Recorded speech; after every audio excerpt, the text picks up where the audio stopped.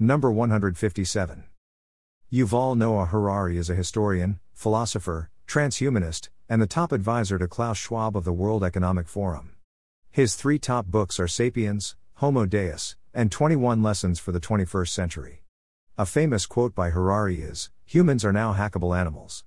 The whole idea that humans have this soul or spirit and nobody knows what's happening inside them, and they will have free will is over. According to Harari, governments and corporations will soon be able to systematically hack everyone, which will give them the power to re-engineer the future of life because a hackable person can also be engineered. The ability to hack humankind will be the greatest revolution. According to Harari, man can now eliminate natural selection. According to Harari, science will replace natural evolution with intelligent design.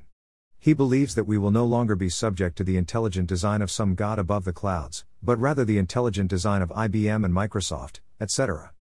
Major corporations will be the new driving forces of evolution. So, instead of natural creation, we are entering the era of inorganic life shaped by intelligent design. According to Harari, people can be programmed by propaganda so that their DNA, brain, body, and their whole lives will belong to some corporation, the government, or perhaps to the human collective. People may think they have free will and freedom, but in reality, they may be slaves of some nefarious group. According to Harari, COVID-19 gave governments an excellent opportunity to reform society to meet the challenge of this brave new world. People will succumb to authority during periods of crisis.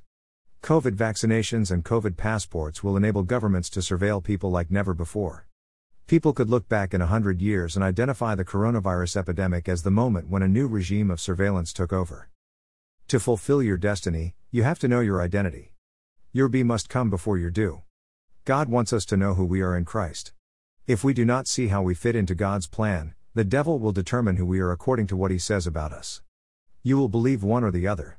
When you hear or read something, you must always question the source. There are only 2 voices, God's voice and the voice of Satan. Whose voice are you hearing?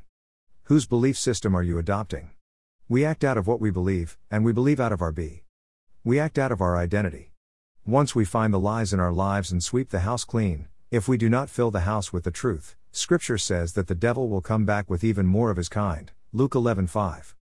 God's plan of identification is so important that he sent Jesus to be the replica of himself so that we humans could identify with God through Jesus. The official purpose of the woke movement is to extinguish symbols of past injustices against minority groups. Still, in reality, the objective is to eradicate our history, to destroy our identity, so we no longer know who we are. The destruction of our identity is the reason people destroy historical statues. The purpose of eradicating history is to establish a vacuum so that nefarious people can fill the void with their thoughts.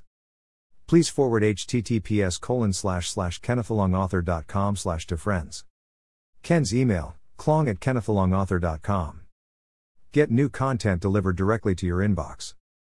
Email address. Subscribe.